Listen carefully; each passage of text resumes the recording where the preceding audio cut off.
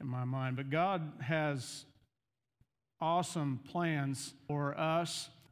It's important that we maintain that He has more in mind for us than what we can even imagine. Because in that process, we have a challenge to ourselves to try to imagine the things that God wants to attain in our lives. And we're going to talk about that some. We are going to talk about the parable of the sower, and I'm going to be in Mark chapter 4, if you want to turn to there. And we've talked about the seed on the wayside. We've talked about the seed in the stony ground and the characteristics of that a bit.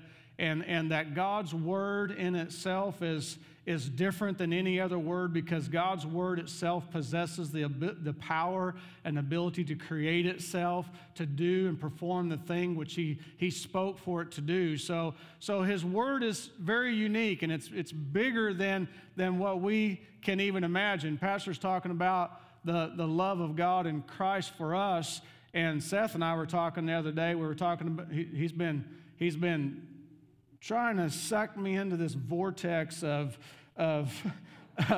thinking that is like, oh man, I'm in a whirlwind in here. I'm not sure if I can comprehend it all. But we were talking about the multi-dimensions of God. And when we were just saying ourselves that how many dimensions are there? Of course, I think 3 dimensions or 4 dimensions, and we were just talking about the love of God, how in that there's at least 4 dimensions in it, because He says that you may know the height, the length, the breadth, and the depth of God.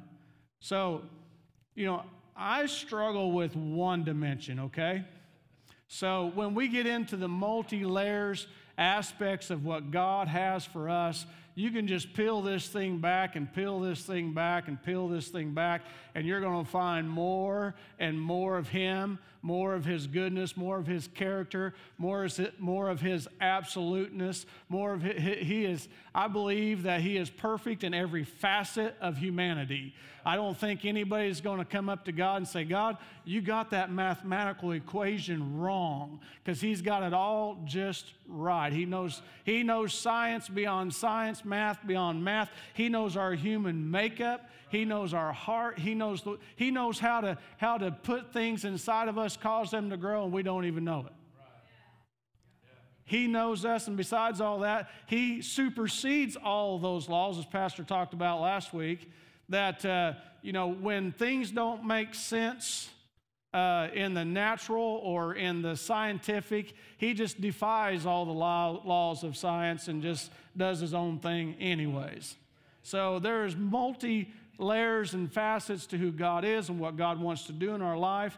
And I want to say that when we read about the parable of the sower, we're not focusing on the wayside. We're not focusing on stony ground. We're not focusing on thorny ground. We're not even necessarily focusing on the good ground. We're focusing on the seed, and what the purpose of that seed is to be productive. It's to produce fruit in our lives. So there has to be a goal. Every one of these steps of the parable of the sower requires something of you and me. It requires something of you and me, another step and another advancement. And somewhere along this advancement, we're going to find a challenge that maybe we're not ready to step over. Right. And we're going to have to be ready to do that. So in Mark chapter 4, the parable of the sower, and let me say this too here. Anytime, and we see this a few times throughout Scripture, but in this passage, whenever Jesus says, let him who has ears to hear, let him hear, that's a sign, that's a cue. Lean into it. Dig into it.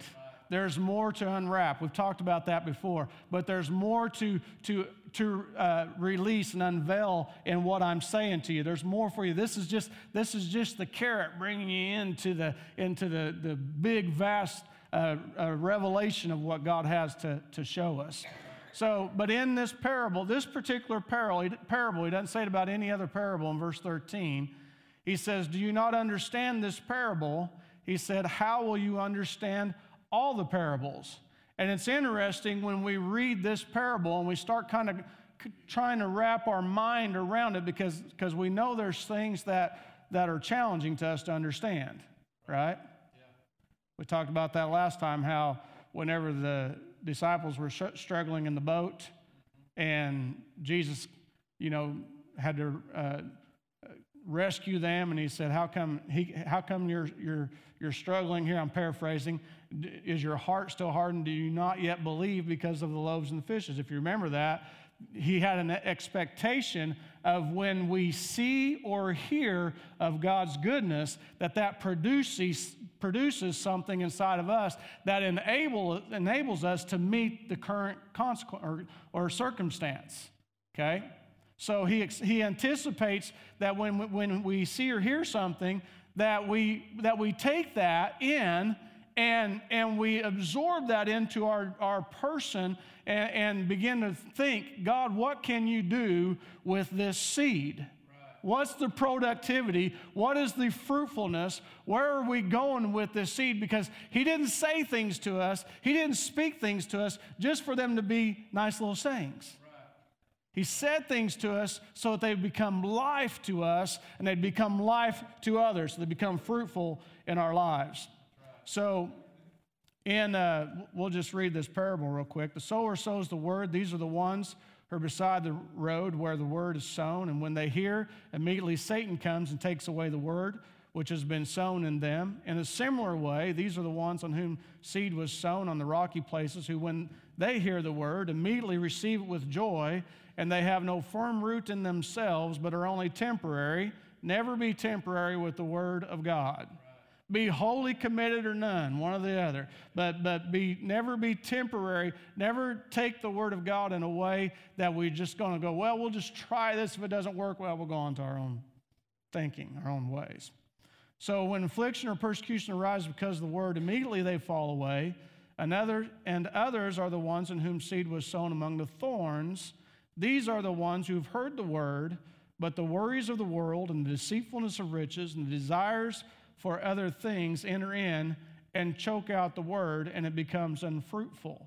In Luke 8, in this same parable, he says that it chokes out the word, or that they are unable to bring fruit to maturity. Isn't that interesting? Yeah. Unable to bring fruit to maturity. Now, if our focus is not on the types of ground, but our focus is on the fruitfulness of the seed and what God wants to do with that seed, then we have to ask ourselves, what does that look like? What does 100-fold fruitfulness look like? Just begin to imagine. We have to let our mind begin to imagine what that would look like in our lives. Because all of us have maybe a 5-fold fruitfulness or a 20-fold fruitfulness, or we have these ideas of getting steps, and you have to take steps. You don't get to 100-fold fruitfulness overnight. You have to grow and progress in it. But we have ideas of what that looks like. But in God's kingdom, what does 100-fold fruitfulness look like? Pastor talked about the particles last week and how when we're filled with the Spirit, that it can fill our very being, and that those particles will take on, I'll just say, another dimension, or not subject to the laws of this world, because now we're in the laws of Christ. And so, what does that look like? I want you to think, I really do. Imagine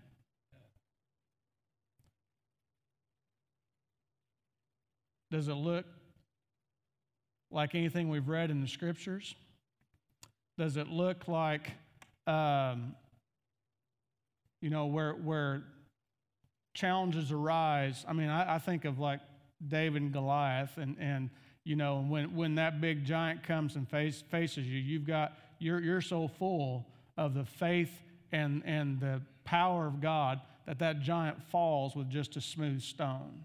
With just a simple word spoken, that giant comes collapsing down. Or I think of the times when your enemies pressed upon you and they're laying traps for you and they're trying to ensnare you and destroy your life. And yet there in the midst of a lion's den, God shuts the mouths of the lions and ultimately ends up devouring your very enemy. You know, I think of these triumphs that we've read about in Scripture, and those are just there as a testimony for what God wants to do in our life. We pray for things often about family, friends, loved ones, co-workers, about hard cases and difficult situations and sicknesses and diseases. And is there a place in hundredfold fruitfulness where we can see the testimonies that we've heard of in the past, where we walk into the hospitals and we take them out with us, amen? Where we see the glory and power of God. Is there a place where in our imagination where we can imagine God doing the very things through our lives, through our hands, through our words that we've heard about and we've read about in the Scripture? Is there a place there? If there is a place there, if there is an imagination place, if I'll call it that for now, because it's actually a real place, because it lives in the heart of God, because that's exactly what God wants to do in all of our lives. He wants to make each and every one of us 100-fold fruitful, where wherever we go, there goes the kingdom of God. Wherever we walk, wherever we go, we possess the area that we live in, and that the kingdom of darkness cannot withstand the light of God's glory that's radiating from our lives. God wants that for us. Now we got to imagine that. We got to see that. We got to see that coming. Every prophecy that He speaks to us is trying to do that very thing. Is trying to put it into our heart and into our mind so we can believe for that thing to come and manifest itself in our lives.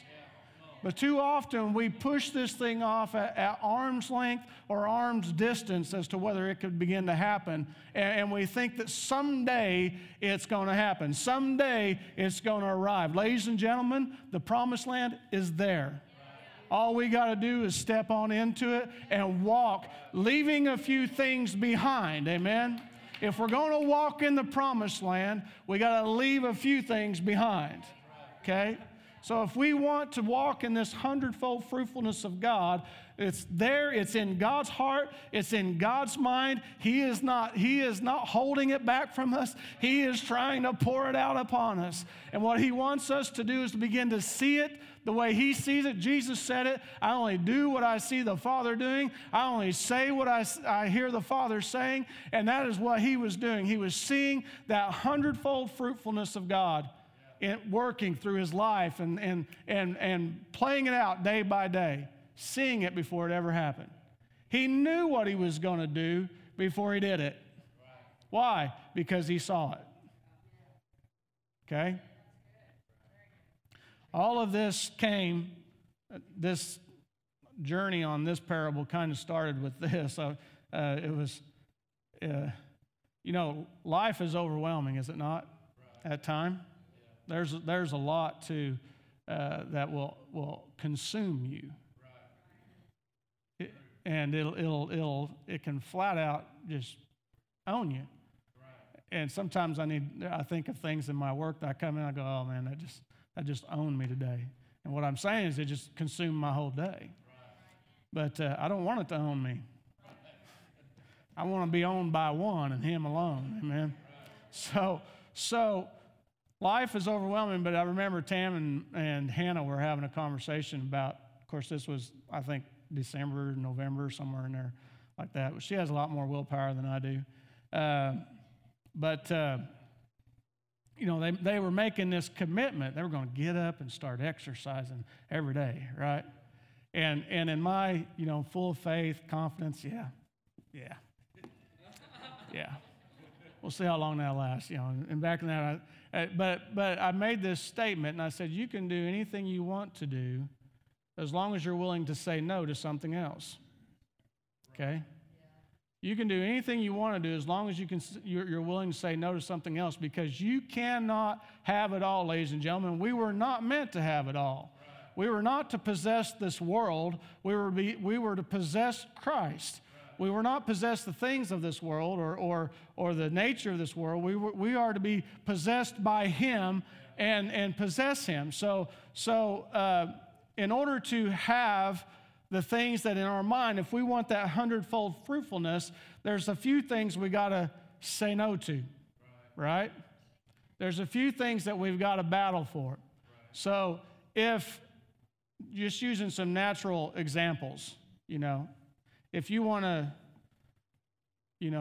what do they call that? Beach body or whatever they call that? Or Arnold Schwarzenegger or, if you want all that, you can have all that. Right. But you can't have all that and your nightly bowl of ice cream. I'm sorry. You can't. You can have whatever you want to possess as long as you're willing to say no to something else. All right? You want to be financially secure. Okay? I'm going to meddle here a little bit, all right? So you want to be financially secure. Okay? Well, in order to do that, I need what? What do you need? You don't need anything but the ability to say no to a few things. Because we don't say no to things, so therefore we go get in debt, and therefore our debt piles up, and I'm in there with you. Don't get scared. But the ability to say no to something else, to possess something of greater value. The ability to say no to possess something of greater value. So if you want something bad enough, you got to value it above the things that's keeping you from getting to there. Okay? You got to value it above those things. So we have to have the ability to say no to some things. And really what we have to do is we have to make the yes that we want to be yes. Remember in Romans where Paul said the things that I would do, I don't do. And the things that I would not do, those things I do. We have to make our yes to the things that we want to do big enough that the no pales in comparison. That the no is simply an easy exchange because we're not going to go there. We're not going to do that. I'm not going to harbor bitterness and anger and hatred in my soul. Why? Because there's a bigger yes of what I'm going for, and this is a small price to pay in order to get to here. I'm not going to harbor self-righteousness or pride or arrogance. I'm going to humble myself before the Lord. I'm going to do that. Why? Because there's a bigger yes than what this price is to pay. And that's the focus as we look at and imagine what is 100-fold fruitfulness look like or potential in our life. What does it look like? What does it take to get there? Now, we just said it says saying no to a few other things.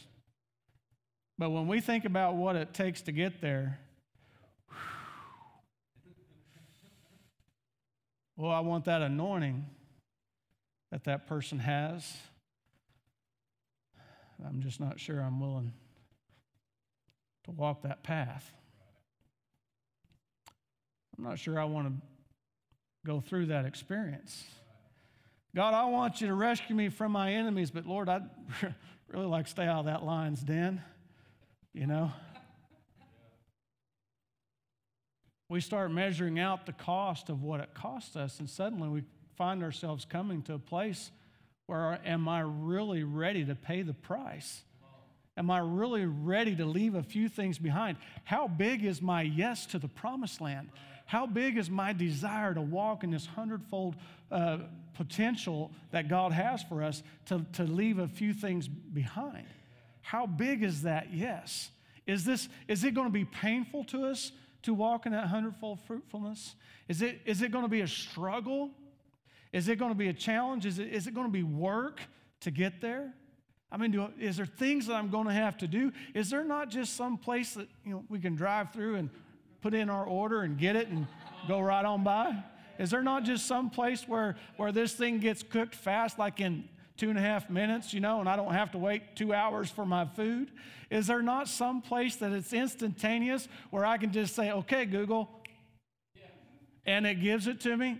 Everybody's phone that's on Google just went off. But is there some shortcut that we're always looking for.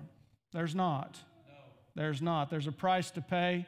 And as we step through receiving God's seed, receiving the word of truth, knowing its potential of 100-fold fruitfulness, and we push on in to say, God, we don't want to be the stony ground, so we're going to dig deep into this word till it becomes a part of us. We're going to hide it inside of us. We're going to protect it. We're going to nurture it. We're going to grow this thing until it begins to grow up and grow out outside of us. And then, Lord, lo and behold, here comes life. Life. Life comes. The worries of this life. The word worries there is actually is in the form of being a distraction. Now we know you have to pay your bills. We know that you have to take care of your family. We know that there's chores and there's responsibilities and things like that. But when those become a distraction, they have pulled you away from that 100-fold potential goal that we're moving at, then we need to step back and say, God, prune this vine. Because prune away the things that are encroaching on my life, that's beginning to suffocate me, and take away some of these things, because I guarantee you that there's probably at least 50%, maybe more, maybe not. There's a lot of things, I'll put it that way, in our life that could easily go, and our life would be none the worse for it. Right? But I want those things. I need those things. Oh no, that thing broke. Now I got to fix that thing I think I want and need. Wait a minute. I got to have money to fix that thing that I think I want and need. So now I got to go to work to earn money, to make extra money to fix that thing that I know that I want, that I need. Lots of things that we could easily live without. Easily. But we choose not to. We choose not to.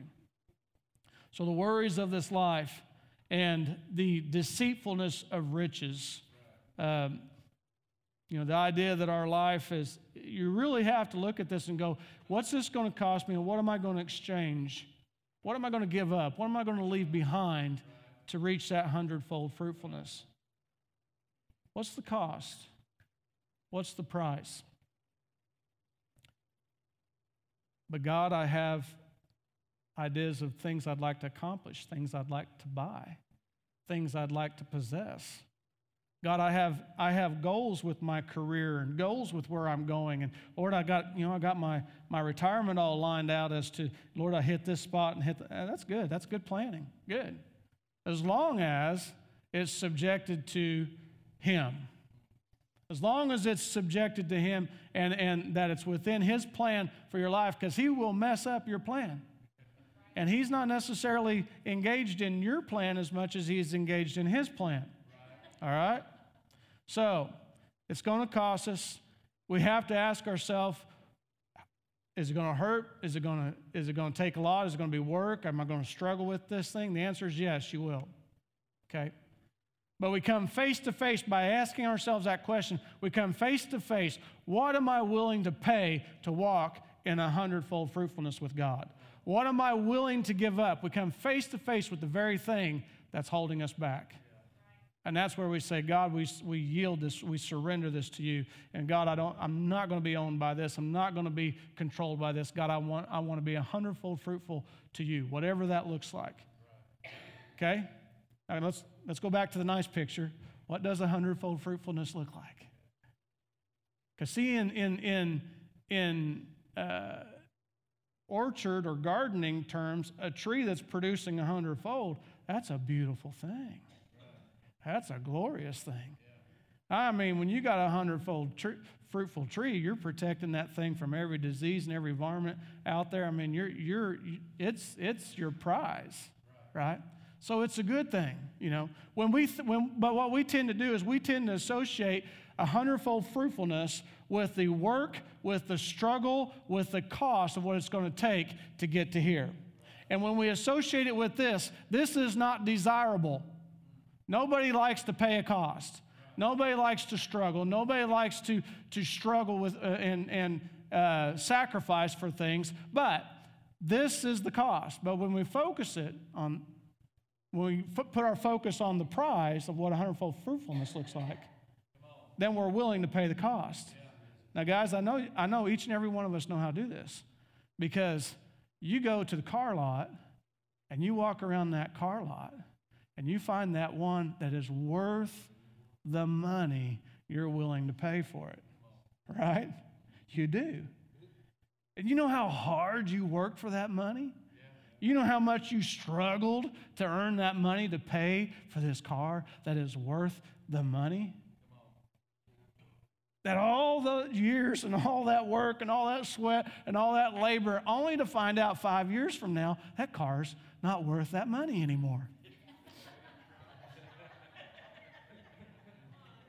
We do this every day, but we need to associate the right value to what God has put value on, which is 100-fold fruitfulness, and so that we say this is worth whatever struggle, whatever battle, whatever cost we have to pay to get here, this is worth it, whatever the price. Okay, now when we look at the faith that God has for us to walk in, it's not just the 100-fold. I like to say it this way, it's the exponential fold. It's the exponential faith. Okay, in John chapter 14, verse 12, he says, he who believes in me, the works that I do, he will do also. And greater works than these he will do, because I go to the Father. Whatever you ask in my name, that will I do, so that the Father may be glorified in the Son. If you ask me anything in my name, I will do it. If you love me, you will keep my commandments. So he's telling us that those that believe the works that Christ does, we will do also, right? Man, you know how far away we are from that? I mean, we're so, oh God, please heal them of a cold. Lord God, make that fever go away. I mean, there's nothing wrong with that. That's great. But we are so short of what God has envisioned for us to walk in. But not only that, he said the works that they will do greater works than these. Exponential. He never intended for us to look at just a testimony and go, oh, well, he raised the dead, so we can raise the dead. You know, he never, I mean, that's big, don't get me wrong, but he never intended for us to look at that and to see it in that little scope of potential of what we saw. He intended for us to take that one testimony and go, God, how does this apply over here?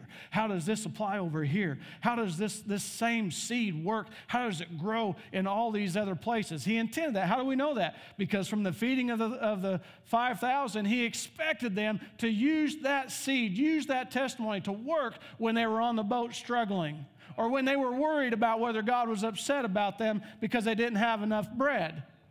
He expected them to utilize that same faith, that same potential to do it bigger, to do it more. Find out ways. God can use the Word of God one way, but it's a multifaceted tool. It has the ability to be applied in a lot of different ways. Now look at a few people. I want to just share a few things that we know of that were a little out of the ordinary. They didn't have a precedent that we know of, or that I know of anyways. And so you go back to the Old Testament, Naaman full of leprosy, and the prophet tells him to go dip in the river 7 times. Now this is ridiculous by natural standards, right? By natural law. Go dip in the muddy Jordan River 7 times and you'll be healed of your leprosy. Well, that's never happened before, you know? So we go down and dip. And of course somebody makes some big theological, religious thing out of it eventually somewhere, but we know it's simply that God wants to work through faith that is beyond what the natural mind can conceive. Okay? Naaman's leprosy. Mary, with the wedding at Cana and the water, she knew something about Jesus. She had taken in words all her motherhood that she didn't understand, she didn't comprehend, but the Bible says that she kept them treasured in her heart. She held them close to her because she knew that there was something about those words, something about those prophetic words over Jesus, something about what was being said and done that was going to come to light. And she's seen a glimpse of how that thing could be played out there at that wedding in Canaan, and just looked at people and said, listen, just whatever he says, do it. Just do it. I don't care how bizarre it is, just do it, right? So Mary steps outside of the norm, does something different. The Syrophoenician woman with the demonized daughter, you know, she grabbed hold of a characteristic of God that was outside of her covenant ability to grab a hold of, and yet she stretched beyond that boundary and grabbed a hold by faith for her daughter, and her daughter was delivered from that demon. A woman with the issue of blood would reach out and touch the hem of his garment. Why? Nobody ever told her that before. Nobody ever said, hey, if you touch that hem of that garment, you'll get healed. I mean, that would have been, you know, you'd have had all the priests walking around going like this. Touch the hem of my garment. Nobody told her that before, but something in what she had heard, something in what she had seen was a seed planted inside her. And somewhere in there, Holy Spirit dug up another way to apply that word, and it came into her mind just to touch the hem of his garment, and she was healed. There was a man in Mark chapter 9, there's a man that's casting out demons in the name of Jesus. We don't even know the guy's name. Just a man. There was a man who was casting out demons, driving them out in Jesus' name. And you know what the disciples did? They rebuked him. They said, hey, Jesus, we just want you to know we're protecting your ministry. You know, we're making sure we're making sure that nobody else is infringing on our territory, you know, and we're keeping this all safe, okay? And so we've seen this guy who's driving out demons, you know, which we've really only seen you do. So, you know, and we told him to stop because he didn't follow with us. He didn't walk with us. You know, that's our ministry. We're not going to let that do. This man had the audacity to see something, hear something, and walk in it beyond what anybody gave him permission to do, beyond what any ordained certificate would tell him, hey, now you can go out and cast out devils. He seen something, he heard something, and had the audacity to say, this will work in my life too. And he put it to work. In Acts chapter 19, never before seen and done that I know of. Verses 11 and 12 says, handkerchiefs or aprons were even carried from his body to the sick, and diseases left them, and the evil spirits went out. Never before seen. Never before. And yet these people took a truth of the Word of God, and they said, God, show us how to apply it to another area. Show us how to use it over here. Show us how to use it over here. Show us how to do that. And people were being set free and delivered. From 3,000 people being saved on the day of Pentecost to the one Ethiopian eunuch who's being met supernaturally by Philip to receive the gospel. From all these things, never before seen. We've heard testimonies, pastors talked about a lot of them. You know, we've heard testimonies of men of God in times past. That's a sad statement. That have walked into warehouses and the conviction of God grip everybody so much that they can't even perform their work. They just got to stop. They got to repent, and they got to get saved. Right. You know, we've heard testimonies of people doing things that were, you know, I think it was Smith Wigglesworth one where somebody had died and they were having a wake or something like that for him, and Smith was told about it, and he was asked to come out and pray for him. And he goes out there, and the man's laying there in his casket, and he reaches in and grabs the guy out of the casket and stands him against the wall and says, I don't know if he says walk or live, but live in the name of Jesus. And he lets go of him, and the guy falls to the ground. So he reaches down and grabs him, picks him up again, and he sticks him up there, and he goes, live in the name of Jesus. And he lets go of him, and the guy falls to the ground. So he reaches down a third time, grabs him, picks him up, and says, live in the name of Jesus. And the guy takes off walking. Why? Setbacks and leap forwards. You know, we have to get some determination in the vision of 100-fold fruitfulness so that in whatever thing that we are challenged with, it's just a challenge. That's it. It's just a challenge. Does anybody like a challenge? I know most of you do. Anybody like being competitive? You know, you like a challenge? You know, it doesn't have to come easy. In fact, sometimes the tougher it is, you know, the sweeter the victory. Amen? So, there are things that there's keeping our eyes on the 100-fold fruitfulness, letting that just, you know, infiltrate our thinking, our vision. Think about it. Dwell on it. Meditate upon it. You know, in a lot of teaching or ways of teaching, one of the things that they say in order to get somebody to believe something was that in order for them to believe it, they have to hear it or see it at least 7 times. 7 times. You know, so when you're reading the Word of God and you see something in there that speaks to you, grab hold of that thing. Don't run away from it. Stay right there. And bask on it. Talk to at least 7 people about it, all right? Just do that, okay? Read it at least 7 days in a row.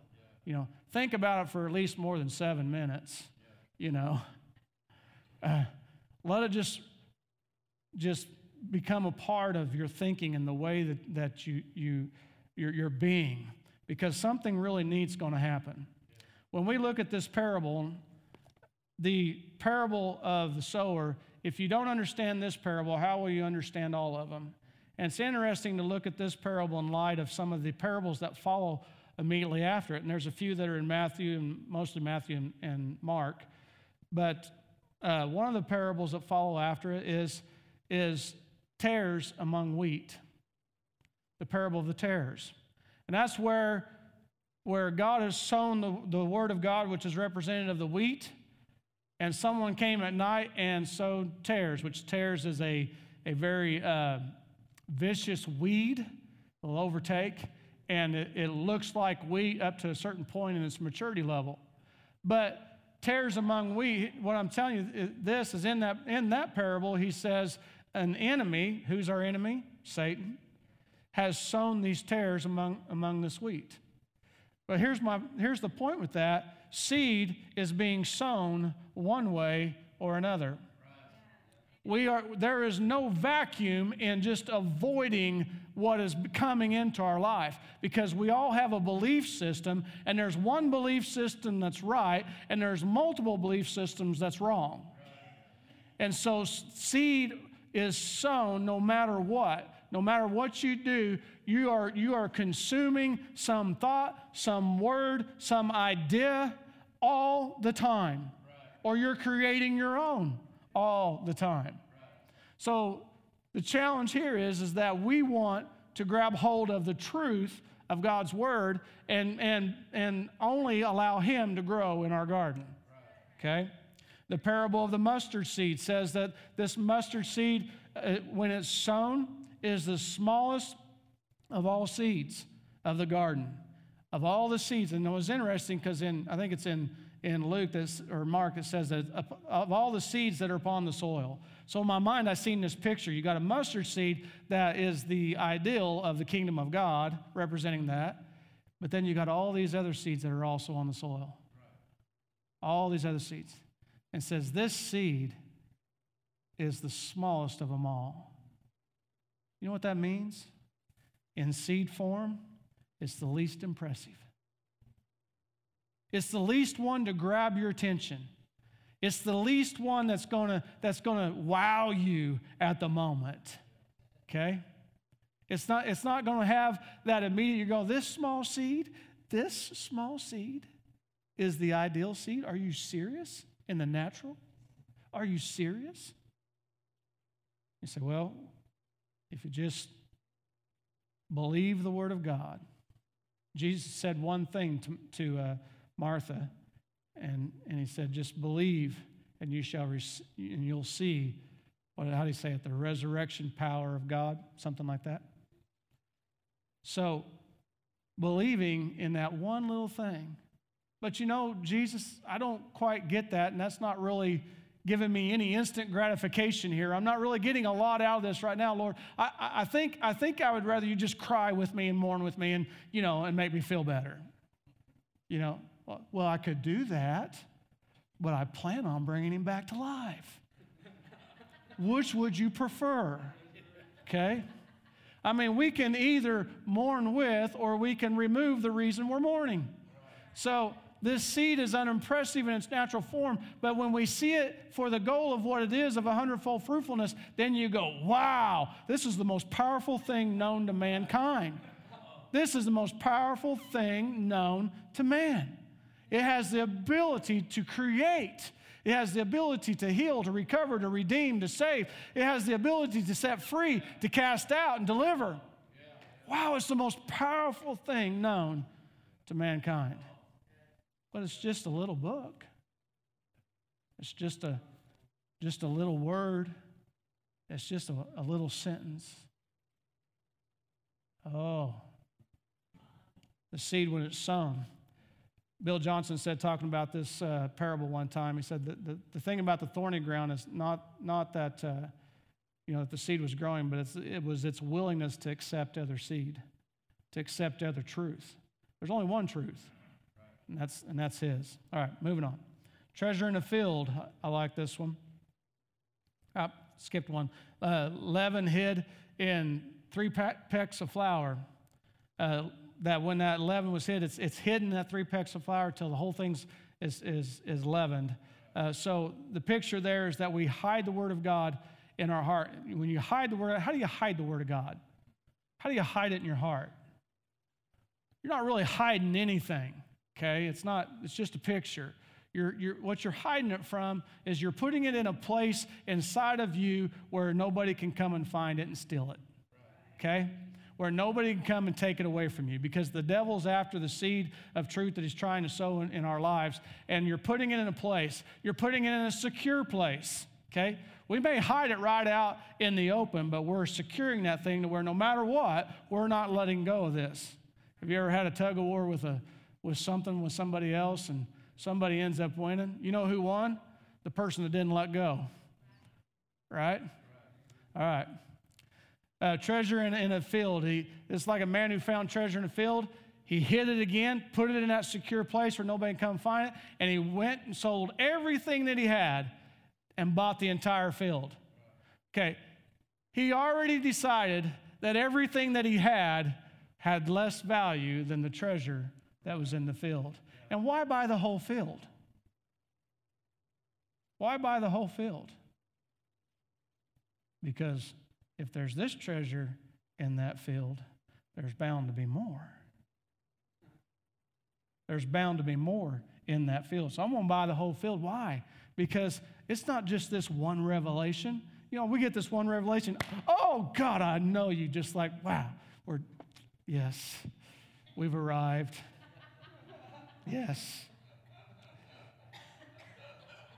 And then we go over here and we realize, you want me to cast out that devil, God? Maybe I don't know you like I thought I knew you, Lord.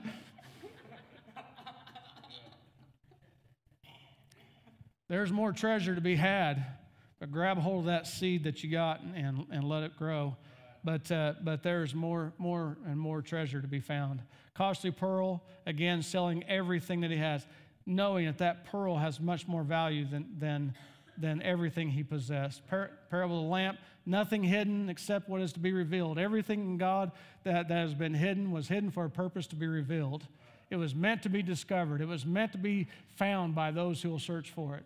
Meant to be. Parable of the seed, the soil, the seed goes in the ground, and overnight it just begins to spring up, and here comes the little stem, and then here comes the leaf, and it just begins to form.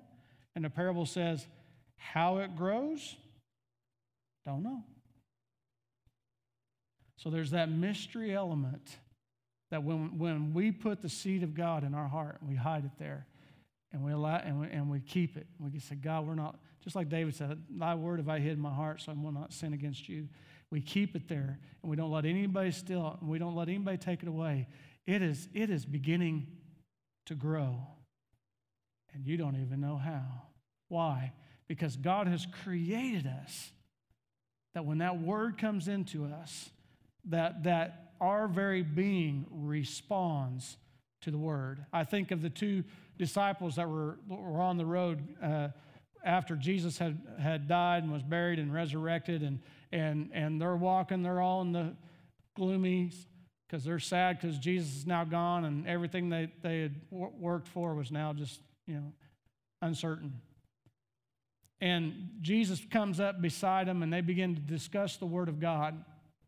And they're discussing all the prophecies and the words that were told about him, about Jesus, and how they were all being fulfilled and everything was just spot on.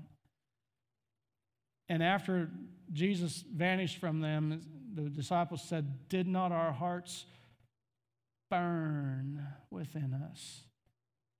Why? Because they were talking about the Word. They were talking about the prophetic word, and it was changing something. There was a feeling, there was a transformation. Something was growing, and they didn't even know how. It was just happening, and that's what happens when we nurture the Word of God in our own heart and our life. Okay, so what have we learned? What to do when the seed of the Word of God comes? What's the seed of the Word of God? It's His thoughts. It's His intentions towards us. Number one, our job is to receive that word, believe it, and seek understanding of that word. That's our job. Because if we don't receive that word, the enemy is going to come and say, "Well, I just don't understand that." So here's what we do. If we don't understand it, we just throw it away, right? No. We have to hold on to it and cleave to it and receive it, believe it. Believe it. Why? Why am I believing it? Do you understand it? No. Why am I believing it? Because you are the one that has the words of eternal life. No man ever spoke like this man. Nobody ever did the things that he did. And so I'm taking this word, and Jesus said this in John chapter 14, actually. He said, either believe me for the word's sake or believe me for the work's sake. In other words, you see in the fruitfulness of this word, you may not understand it, but believe it anyways, okay? Hide it. Secondly, hide it in a place that no one will be able to take it from you. Bear it deep in your heart. Value it beyond all other possessions, thoughts, or ideas. Value the word beyond all other possessions, thoughts, or ideas. Make this important. Why? Because this is the seed that gets us to the 100-fold fruitfulness. This is the labor of digging and searching and finding and understanding and discovering and getting revelation that takes us to get to the 100-fold fruitfulness of God. Basking in prayer, meditating on it before the Lord, allowing God to reveal it, allowing the Holy Spirit to reveal truth to us and have Him unfold it, showing us how this word applies in the character and nature of Jesus Christ Himself. Just turning it and churning it to where we see this thing begin to grow, because it's our destiny to walk in the 100-fold fruitfulness of God. Invest in it. Spend time with it. Meditate on it. Imagine the potential of its application. Think outside the box. That's a popular term. Think beyond what has normally happened, and think, how can God's faithfulness, God's word, God's love, God's power, how can God's mercy and grace apply in this situation? Don't write off the hopeless. Don't turn your back on the needy. There's an opportunity for something dynamic to happen. Trust it. God's word's designed to work and flourish inside of you. It's designed to promote the kingdom of God inside of you, and you can trust it that it's going to work even though you don't know how. And lastly, I'd say fight for it. Run with it and guard it. 2 Timothy 4:7, Paul says, I have fought the good fight. I have finished the course. I have kept the faith. I have fought the good fight. That's a battle. That's a struggle. I know that in order to get this train moving, I gotta put my shoulder against it, and I gotta push with everything I've got. It's funny how hard it is to get a train moving, but how much harder it is to get it stopped.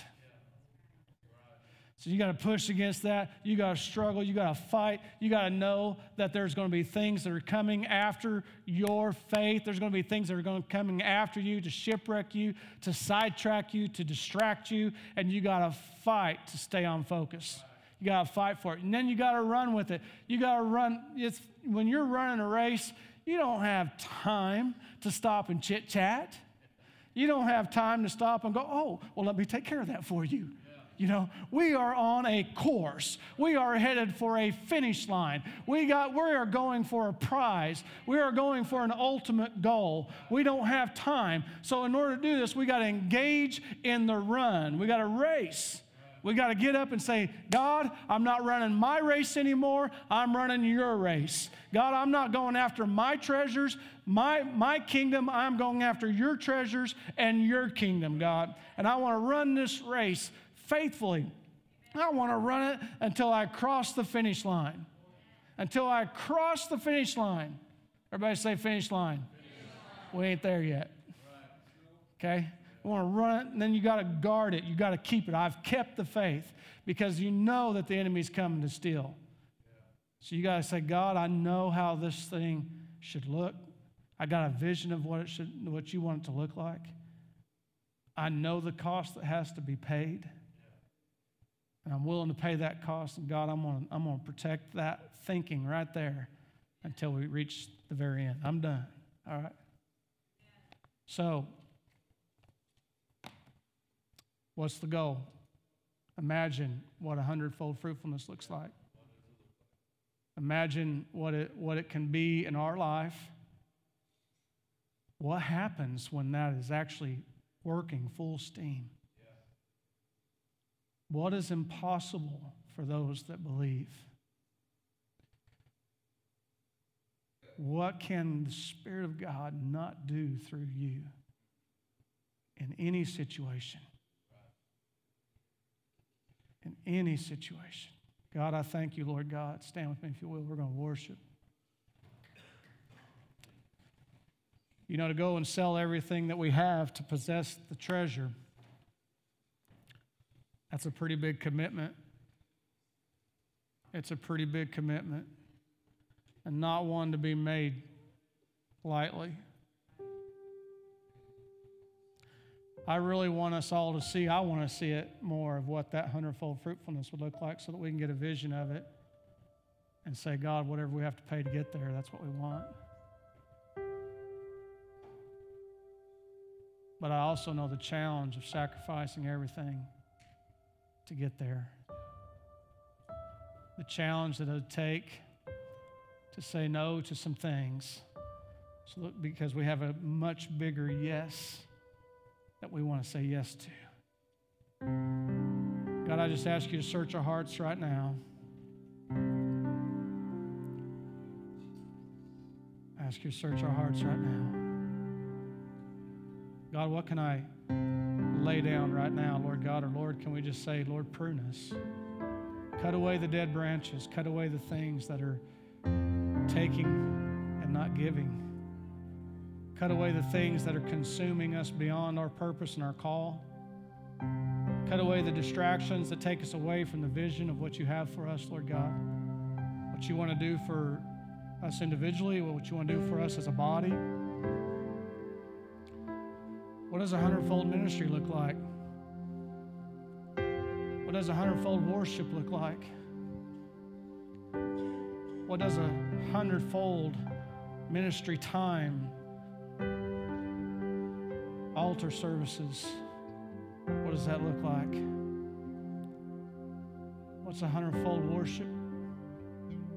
What's a 100-fold discipleship look like?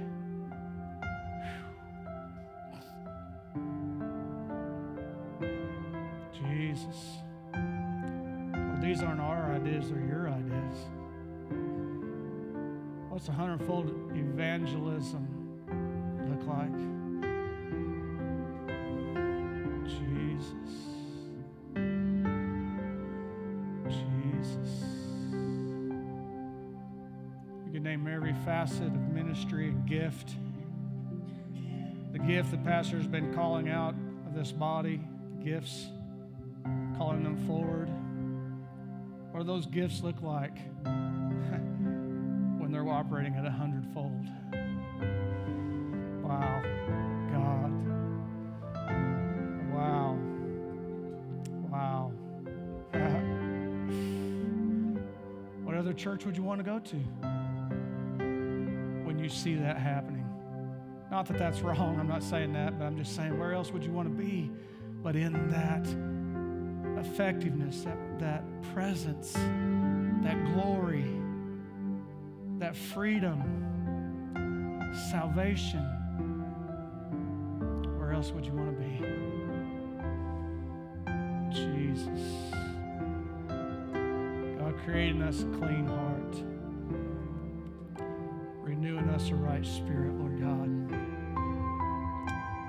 Holy Spirit, take us all the way. Lift our feet, step us into your promised land. Move us outside of our normal plans and goals and ideas into your plans and goals and ideas. Lord, make us your powerhouse in the world so that, Lord, people are saved, people are delivered, redeemed, set free. That, Lord, they're healed and set in their right mind. Always, Lord God, that you'd be glorified. Lord, you said whatever we ask in your name, that you would do it. Whatever we ask. Wow. Wow. What a responsibility. What a responsibility. Thank you, Lord. Bless you, Father God.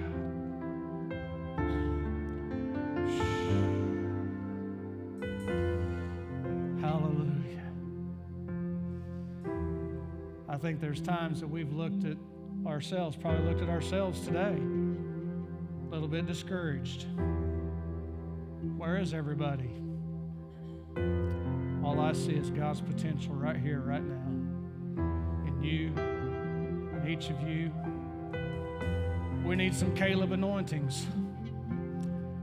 God, give us strength at 80 years old. God, give us strength to possess the land which you've called us to possess. God, give us strength in our latter years. God, give us a Caleb anointing upon this house, Lord God.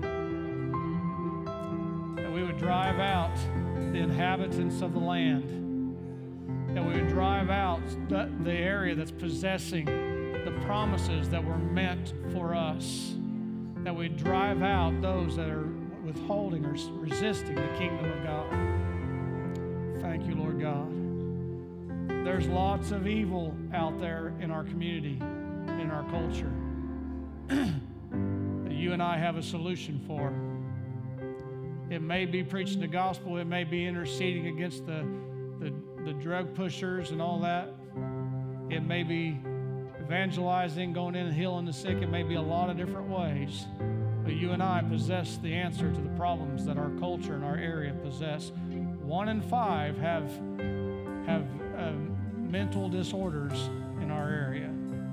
We possess the power to bring people back to their right mind. 1 in 5. Abuse of all sorts. Father, we thank you.